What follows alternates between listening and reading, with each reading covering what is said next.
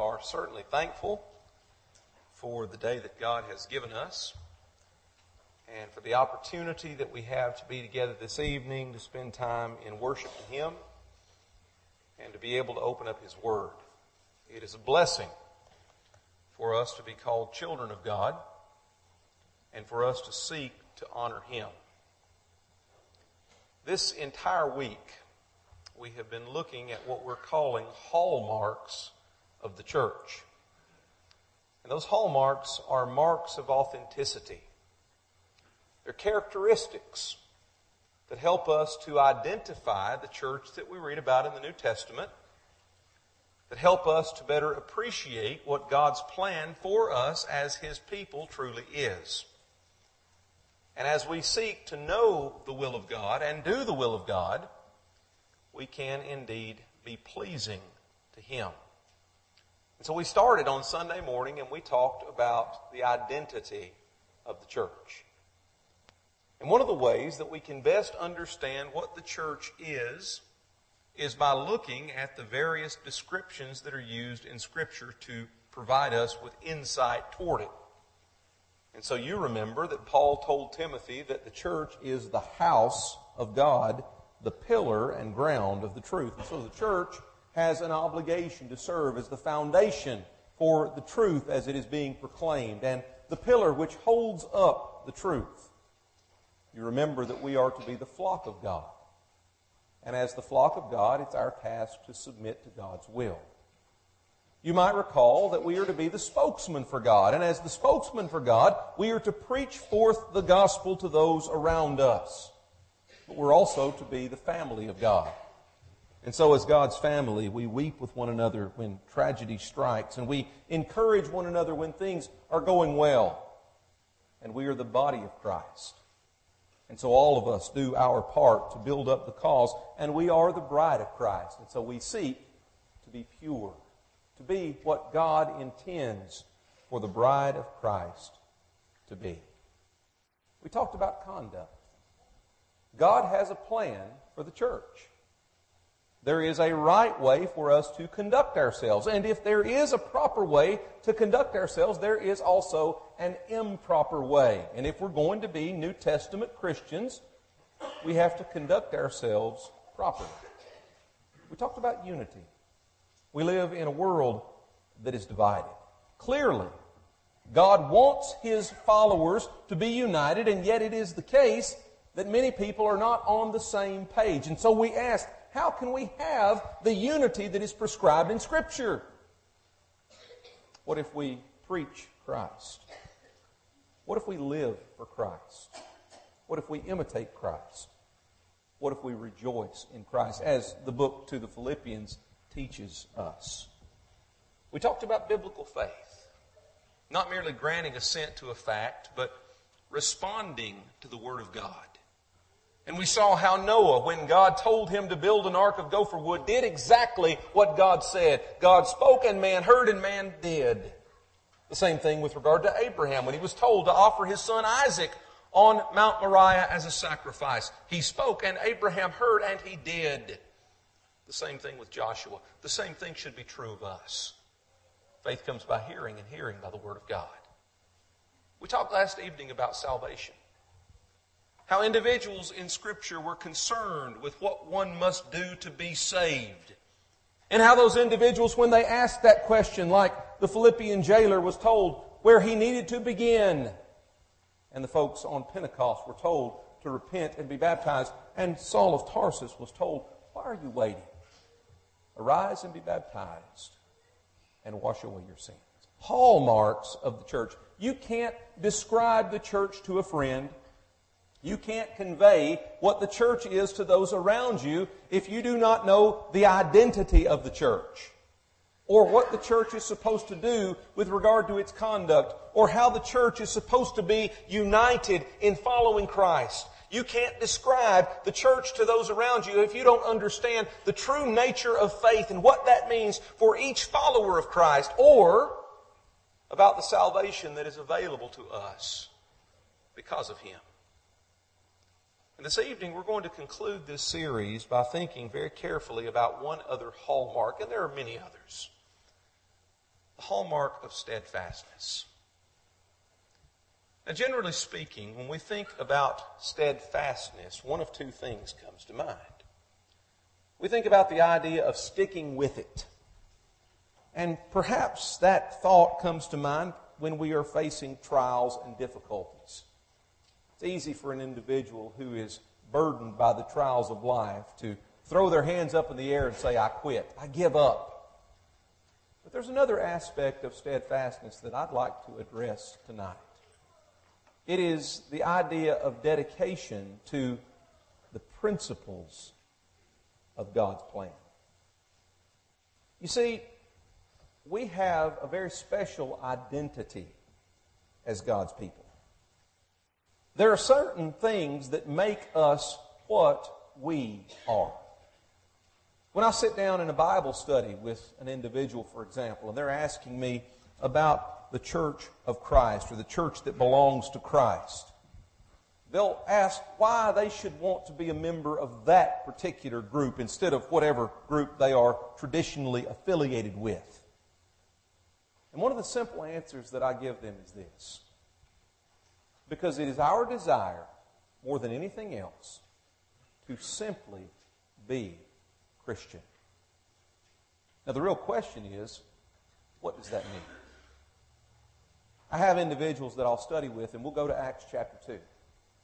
And we'll read the events of Pentecost, and we went over those last evening. And as we read those events, when we come to the climax of that passage, and the audience is pricked in the heart, and they say to Peter and the rest of the apostles, men and brethren, what shall we do? And Peter tells them, you repent, let every one of you be baptized in the name of Jesus Christ for the remission of your sins, and you shall receive the gift of the Holy Spirit. And that same day, a great number of individuals obey the gospel. I generally ask this question, and I think it's a fair one.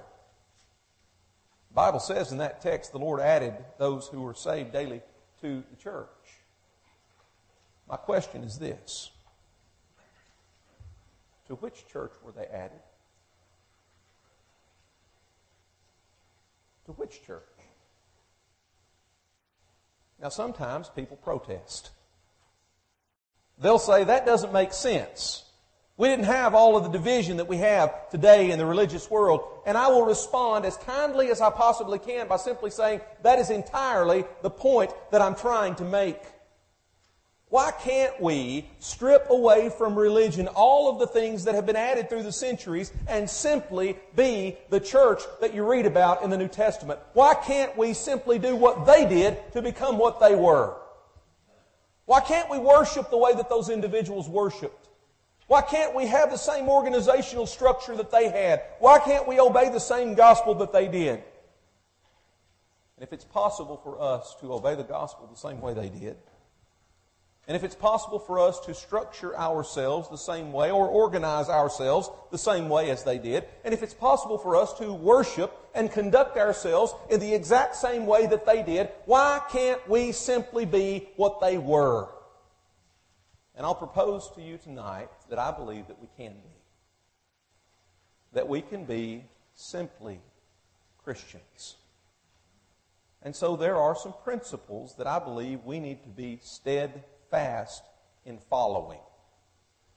Hallmarks, perhaps, each of their own right, that I'd like to share with you tonight that I think define us as God's people. Hallmarks of the church. The first of those principles that I think is of utmost importance, an area wherein we need steadfastness, is our willingness to dedicate ourselves to the New Testament pattern. This is the very thing that so many people did who turned from sectarianism to Scripture. Individuals who realize that the things that we're doing aren't the sorts of things that we're reading about in our Bibles. Why are we practicing this? Why are we doing this? Why are we engaging in this sort of behavior? And they decided we're not going to do those things any longer. We're going to speak where the Bible speaks. That, by the way, is what Peter said in 1 Peter chapter 4 and verse 11, isn't it? If anyone speaks, let him speak as the oracles of God. We're going to speak where the Bible speaks. We're going to be silent where the Bible is silent. We're going to trust that God in His Word has directed us, has given us exactly what we need to do. And when the New Testament describes what the first century Christians did, we're going to seek to do simply what those individuals did. When Paul wrote to the Corinthians, he had this particular idea in mind. He was worried somewhat about them. 2 Corinthians chapter 11 and verse 2. He said, "For I'm jealous for you with godly jealousy. For I have betrothed you to one husband, that I may present you as a chaste virgin to Christ. But I fear, lest somehow, as the serpent deceived Eve by his craftiness, so your minds may be corrupted from the simplicity that is in Christ." Now, Paul had in mind the simple pattern that you read about in your New Testament. Sometimes when we're talking about a pattern, I think perhaps misunderstand the idea. Individuals will say things to me in Bible studies like this. Well, if God wanted us to do this in this particular way that you're describing, why didn't He just give us a list of things that we're supposed to do, start at number 1 and end with whatever number that He got to? Number 1, go to church. Number 2, be kind to your neighbor. Number 3, and so on and so forth, the list could go. Why didn't God communicate His will with propositions like that? And I use this illustration, and I hope it's helpful to you. When I was growing up, I loved the game of baseball. Still do. Love baseball. What if baseball stopped being played? What if everyone who has ever played the game of baseball throws their gloves away and baseball stops being played? I would suggest to you that within a couple hundred years at least, all of the records of baseball would be lost perhaps from this world.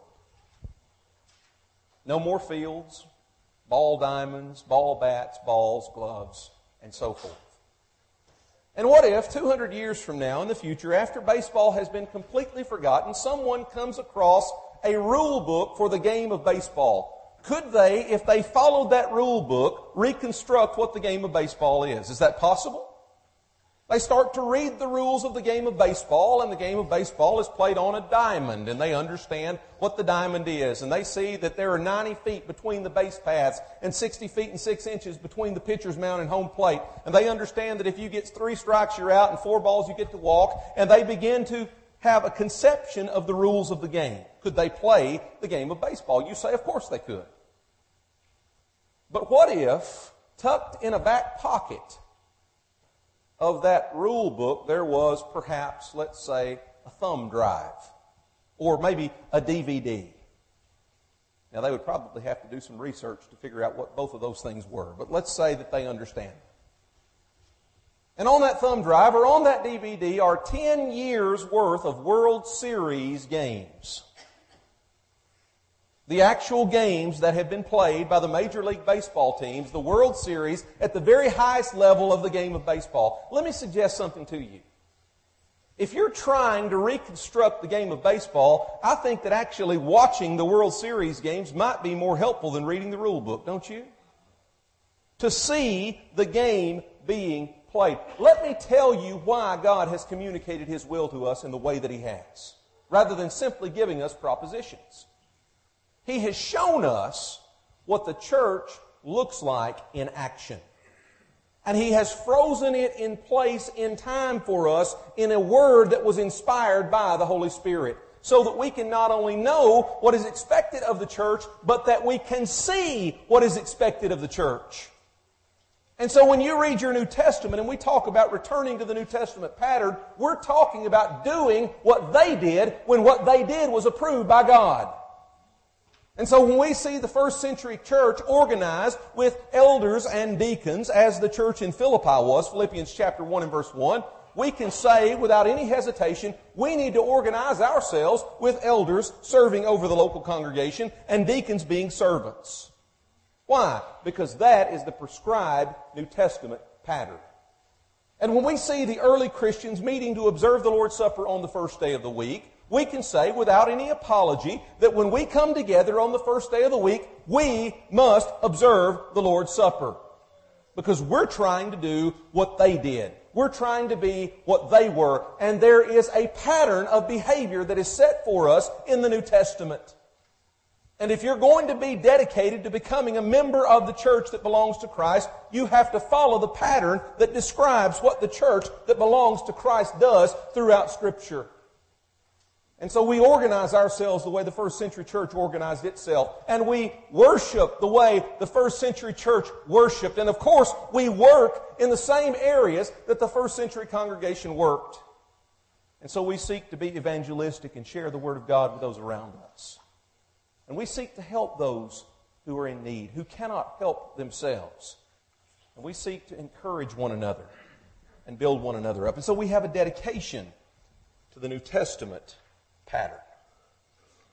The second area wherein we need steadfastness, though, is in our dedication to the authority of the Bible. You see, it's one thing to say we have a pattern that we ought to follow, but it's another thing to fully appreciate the pattern. I want you to open your Bibles with me to 2 Timothy chapter 3.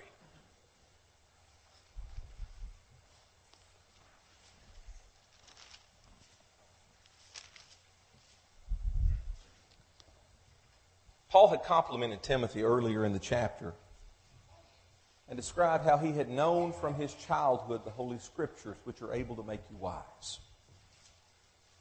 But he also wanted to emphasize the power of those Scriptures. And so he says in verse 16, all Scripture is given by inspiration of God, the idea of flowing from God or being God-breathed, and is profitable for doctrine, for reproof, for correction, for instruction in righteousness. Why does that matter to us? What difference really does it make? Paul goes on to explain in verse 17. He says that the man of God may be complete, thoroughly equipped for every good work. Do you know what God has done for you in giving you the Bible? He's made it possible for you to be prepared for every good work that might need to occur. He's made it possible for you to be aware of all of the things that you need to know in order to spend eternity with Him in heaven. God has given us everything we need to know. All that is necessary in His divine and inspired way. Now that's important for a number of reasons. One is that you and I will be judged by the Word that God has given us. And so this Word can't merely be set aside as perhaps being significant, but not so significant that I'm going to concern myself with it. That, I think, is the way some people view the Bible. Yes, it's an ancient document. It is an important document, but maybe not so important that I'm going to spend a lot of time reading it or studying it. And you might be sitting there saying, well, that's not me. Of course, I love my Bible. I'm going to spend time studying my Bible. I'm going to really pour my heart into learning the Word of God. Let me ask you, did you take time to read the Bible every day this week? Every day? I'm not talking about the one verse that pops up on Instagram. I'm talking about opening up your Bible and reading it. It's one thing for all of us to pull our cell phone out of our pocket or off our clip and to spend hour upon hour in social media. It's another thing to read God's Word. This Word will serve as your judge. It will. We'll be judged on the basis of the words that Jesus spoke. John chapter 12 and verse 48, he who rejects me and does not receive my words has that which judges him. The word that I have spoken will judge him in the last day. John chapter 12 and verse 48. And consequently, we must not ignore the Word of God or diminish the Word of God or take from the Word of God. But instead, we must honor it because of the authority that it possesses. In Mark the 7th chapter, Jesus spoke of some in His day, and He said, and in vain they worship me, teaching as doctrines the commandments of men. For laying aside the commandment of God, you hold the tradition of men, the washing of pitchers and cups and many other such things you do. And he said to them, all too well you reject the commandment of God that you may keep your tradition. I'm afraid in some ways that many times we are like those people whom Jesus rebuked on that occasion. We lay aside the Word of God so that we can do what we choose, even if it's something that God's Word is against. Or we feign ignorance, willfully so, because we merely want to chart our own path instead of following what the authoritative Word of God says.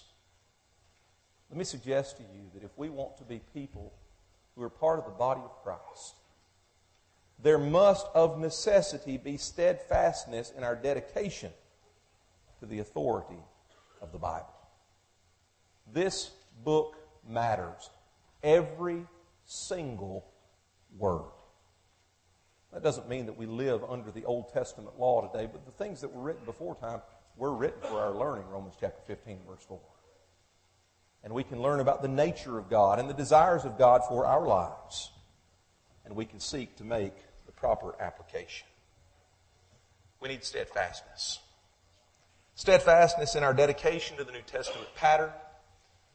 Steadfastness in our dedication to the authority of the Bible. And thirdly, steadfastness in our dedication to the authority of Christ. You see, Jesus is the one to whom has been given all authority. In Ephesians chapter 1 and verse 20, the text describes this process of the authority being granted upon Christ. As Paul wrote that passage, he said in verse 20 beginning, which he worked, and this is in the midst of Paul's prayer, which he worked in Christ when he raised him from the dead and seated him at his right hand in the heavenly places, far above all principality and power and might and dominion, and every name that is named, not only in this age, but also in that which is to come. And he, God the Father, put all things under his, Christ's, feet, and gave him to be head over all things to the church, which is his body, the fullness of him who fills all in all. We need to ask the question, who's in charge? And the answer is very simple. It is Jesus, who is our Lord. And by the way, isn't that really what the idea of Lord conveys to begin with? If one exists as Lord, that one exists in a position of authority. Jesus understood that. That's why he asked, why do you call me Lord, Lord, and do not the things which I say? Luke chapter 6 and verse 46. We need to be dedicated in our willingness to fall at the feet of Jesus and do what he says because he is the Lord. That means yielding our will to his in all things. Now, he emphasized that when he spoke to his apostles. Go, therefore, and make disciples of all the nations, baptizing them in the name of the Father and the Son and the Holy Spirit, teaching them to observe all things whatsoever I have commanded you. And lo, I'm with you always, even to the end of the age, Matthew chapter 28, verses 19 and 20. You go and you teach what I have commanded. Not our own thoughts, not our own traditions, not what we like, but what our Lord has said.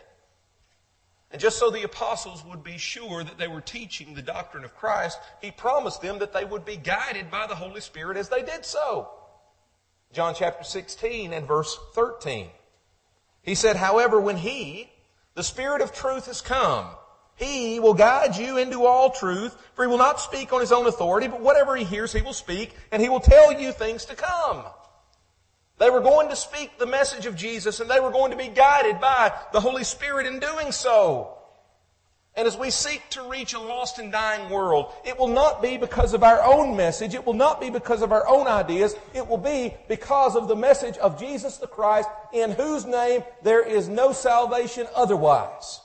Jesus' name alone is the name that allows men to be saved, and through him only. Didn't he say that in John 14:6? I am the way, the truth, and the life. No man comes to the Father except through me. We need the authority of Christ. We need the authority that comes through His name. That's why Paul told the Colossians, whatever you do in word or deed, do all in the name of the Lord Jesus, giving thanks to God the Father through Him. Colossians chapter 3 and verse 17. Now, why is that important? What difference does it make, this whole authority of Christ business? It makes a difference when we describe ourselves to those around us. It's interesting to me that the disciples, the followers of Christ in the first century were called Christians. Acts chapter 11 and verse 26. When Peter wrote to individuals who were suffering for the cause, he said, if any of you suffer as Christians, let him not be ashamed, but glorify God in that manner. We're not supposed to wear the names of men, but we are supposed to proudly wear the name of Christ. Because He is the one in whom we have all authority. Jesus the Christ, the one to whom we belong. Steadfastness. I must be devoted. Devoted to the New Testament pattern. Simply being a Christian like they were. Honoring the structure of the church. Honoring the worship of the church. Honoring the work of the church. Trying to do what they did. I must be devoted to the authority of the Bible, realizing that God has given us what He expects of us, and I must be willing to follow it. And devoted to the authority of Christ.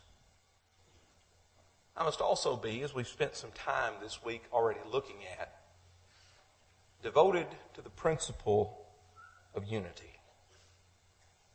That is what Jesus wanted. When He prayed in John the 17th chapter, He wanted His followers to have the same unity that He indeed had with the Father. And it's very important for us to recognize that it is this same sort of unity that is used to describe the church in Scripture. When the church is described, it is not described as being divided. It is described rather as belonging to Christ. And when Paul talks about that body in Ephesians chapter 4, he mentions very simply and yet very powerfully, there is one body. We're not talking about as many groups as man might try to establish. We're talking about one. And the unity that you and I need to seek is the kind of unity that enables us to be at one with Christ and with one another. And so you have statements like Ephesians 1 and verse 7. In Him we have redemption through His blood, the forgiveness of sins according to the riches of His grace. We can be at one with Christ when we obey God's plan. Cleansed through His blood. And we can be at one with one another when we seek to follow the plan that God has provided. We need dedication, steadfastness. In what areas do we need to be steadfast? Steadfast in our complete dedication to the New Testament pattern. Steadfast in our understanding of the authority of the New Testament. Steadfast in our appreciation and dedication to the authority of Christ. Steadfastness in our dedication to biblical unity. And then, of course, steadfastness in our dedication to preaching the gospel. I can't tell you how encouraged I have been throughout the course of this week by your kindness. The words of appreciation that you have shared with me after some of the lessons has been truly a great lift and encouragement for me. It's thrilling to know that there are individuals who want to hear the gospel message preached. Thank you. Let me remind you, though, it is the gospel that's the power of God to salvation. If we spend all of our time talking about things that are of less importance than the gospel, we've wasted our time. Friends, we ought to be about the business of seeking to go to heaven. About praising our Lord. About doing what God would have us to do. And it is the gospel message that must be proclaimed. 1 Corinthians chapter 15, Paul says in verse 1, Moreover, brethren, I declare to you the gospel which I preached to you, which you also received, and in which you stand, by which you were also saved, if you hold fast that word which I preached to you, unless you believed in vain. And so when we preach the gospel message, we're talking about Jesus the Christ, who came to this earth to die for our sins and who defeated death through the resurrection. And we're talking about the absolute necessity of believing in His name. And we're talking about the importance of being willing to repent. And we're talking about a willingness to confess Jesus before men so that He will confess us before His Father who is in heaven. And we're talking about being baptized to have our sins washed away. Dedication to the proclamation of the gospel message. We could describe the church in a number of ways. And we could talk about the areas wherein you and I need to be steadfast, dedicated. If we're going to be people who claim to be followers of Christ, we have to be dedicated to the New Testament pattern, to restoring the church that we read about in the New Testament. That whatever body those folks in Acts chapter 2 were added to, that's the church that we want to be a part of. That means that we organize ourselves the way that they did. It means that we obey the same plan that they obeyed. It means that we worship in the way that they worshiped, and we work the way that they worked. We need to be dedicated to the authority of the New Testament, not following the doctrines of men, the ideologies of men, or the traditions of man, but simply being a servant of God and following His Word. Dedication to the authority of Christ. Jesus is the one to whom was given all authority in heaven and on earth. Dedication to being united as the Son was with the Father. Dedicated to preaching the gospel. All of those things are areas where we have to be steadfast. But there's one more that I think is especially pertinent. We need dedication to living the gospel. You see, it's one thing for us to proclaim that we're Christian. It's another thing to show that, isn't it? There are people that work beside you every day. Have you ever stopped to ask yourself, what do they think of me? Does this person think that I'm honest? Does this person think that I'm kind? Does this person think that I am a Christian? It's one thing to say, I'm a Christian. It's another thing to show that.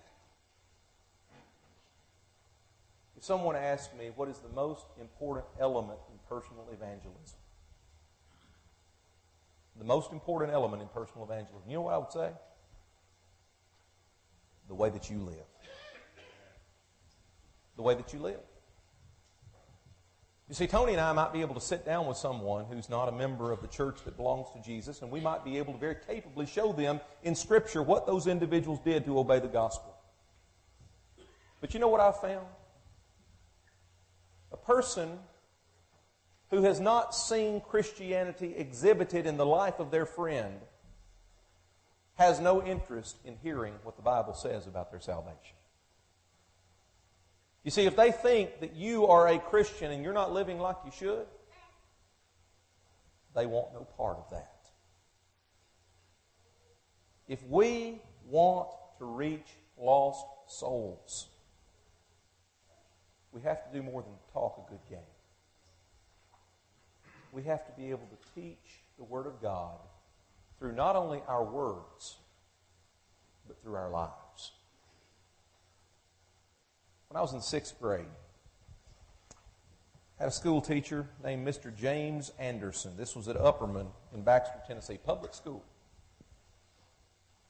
Mr. Anderson was in his mid-70s at the time. This was his last year of teaching. I don't think that was because of me, but it might have been. He had a sign that was above the chalkboard. It said, "Be careful how you live. You may be the only Bible that some people will ever read." I have never forgotten that sign. we had a devotional every morning in his homeroom. Someone asked him about it. Mr. Anderson, can we really do this in the public school system? He said, listen, I'm too old to stop doing what I'm dedicated to doing. And if they want to fire me today, I'll go home. We had verses that we memorized. I'll never forget Psalm 19:14. First verse that we remembered that year. Let the words of my mouth and the meditation of my heart be acceptable in your sight, O Lord, my rock and my redeemer. Because an individual was trying to live what he proclaimed. Folks, we need dedication, no question. We need dedication to preaching the gospel, but if you're not living the gospel, you are undoing everything else that you say. Are you studying God's Word like you should? Are you growing as a child of God should grow? Are you dedicated? Are you devoted to being what God would have you to be? Paul talked to Timothy about how Christians are to be rich in good works. He described that, 1 Timothy chapter 6 and verse 18. He said, let them do good, that they be rich in good works, ready to give, willing to share. And this lifestyle that we're supposed to lead must also be a lifestyle of holiness. Hebrews chapter 12 and verse 14 says, pursue peace with all people and holiness, without which no one will see the Lord. It's interesting to me. We live in a very public world today where people are willing to post on the internet everything that they've ever thought or done. And some of the things that we're posting, friends, are things that we ought to be ashamed of. They're not the sorts of things that make for holiness and service to God. May God have mercy on us. May we seek His will.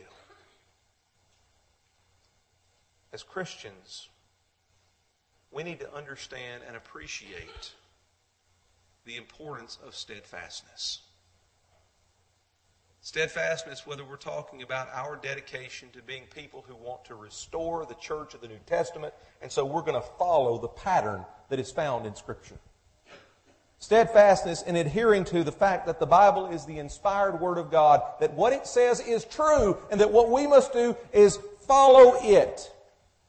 Steadfastness in our dedication to the authority of Jesus as the Christ, who is above all, whose words will serve as our judge, whose name is given above all names, and through whose name we might have salvation. We need steadfastness. Steadfastness in biblical unity and seeking to have the kind of unity that God wants for us. Steadfastness in proclaiming the gospel. And steadfastness in living the gospel. I'd like to ask you tonight to look at your own life and to be honest. Am I living the gospel? When others look at me, do they see an individual who is dedicated to Christ? And if the answer to that is no, why not make a change? It's thrilling to know that God has communicated His will to us in a way that we can understand. It's thrilling to know that He has a plan for our salvation. And it's thrilling to know that when we fall short, and we will, He's willing to forgive us. I don't know your situation, but I know that we don't always live like we should. And I'm thankful that we serve a God who forgives.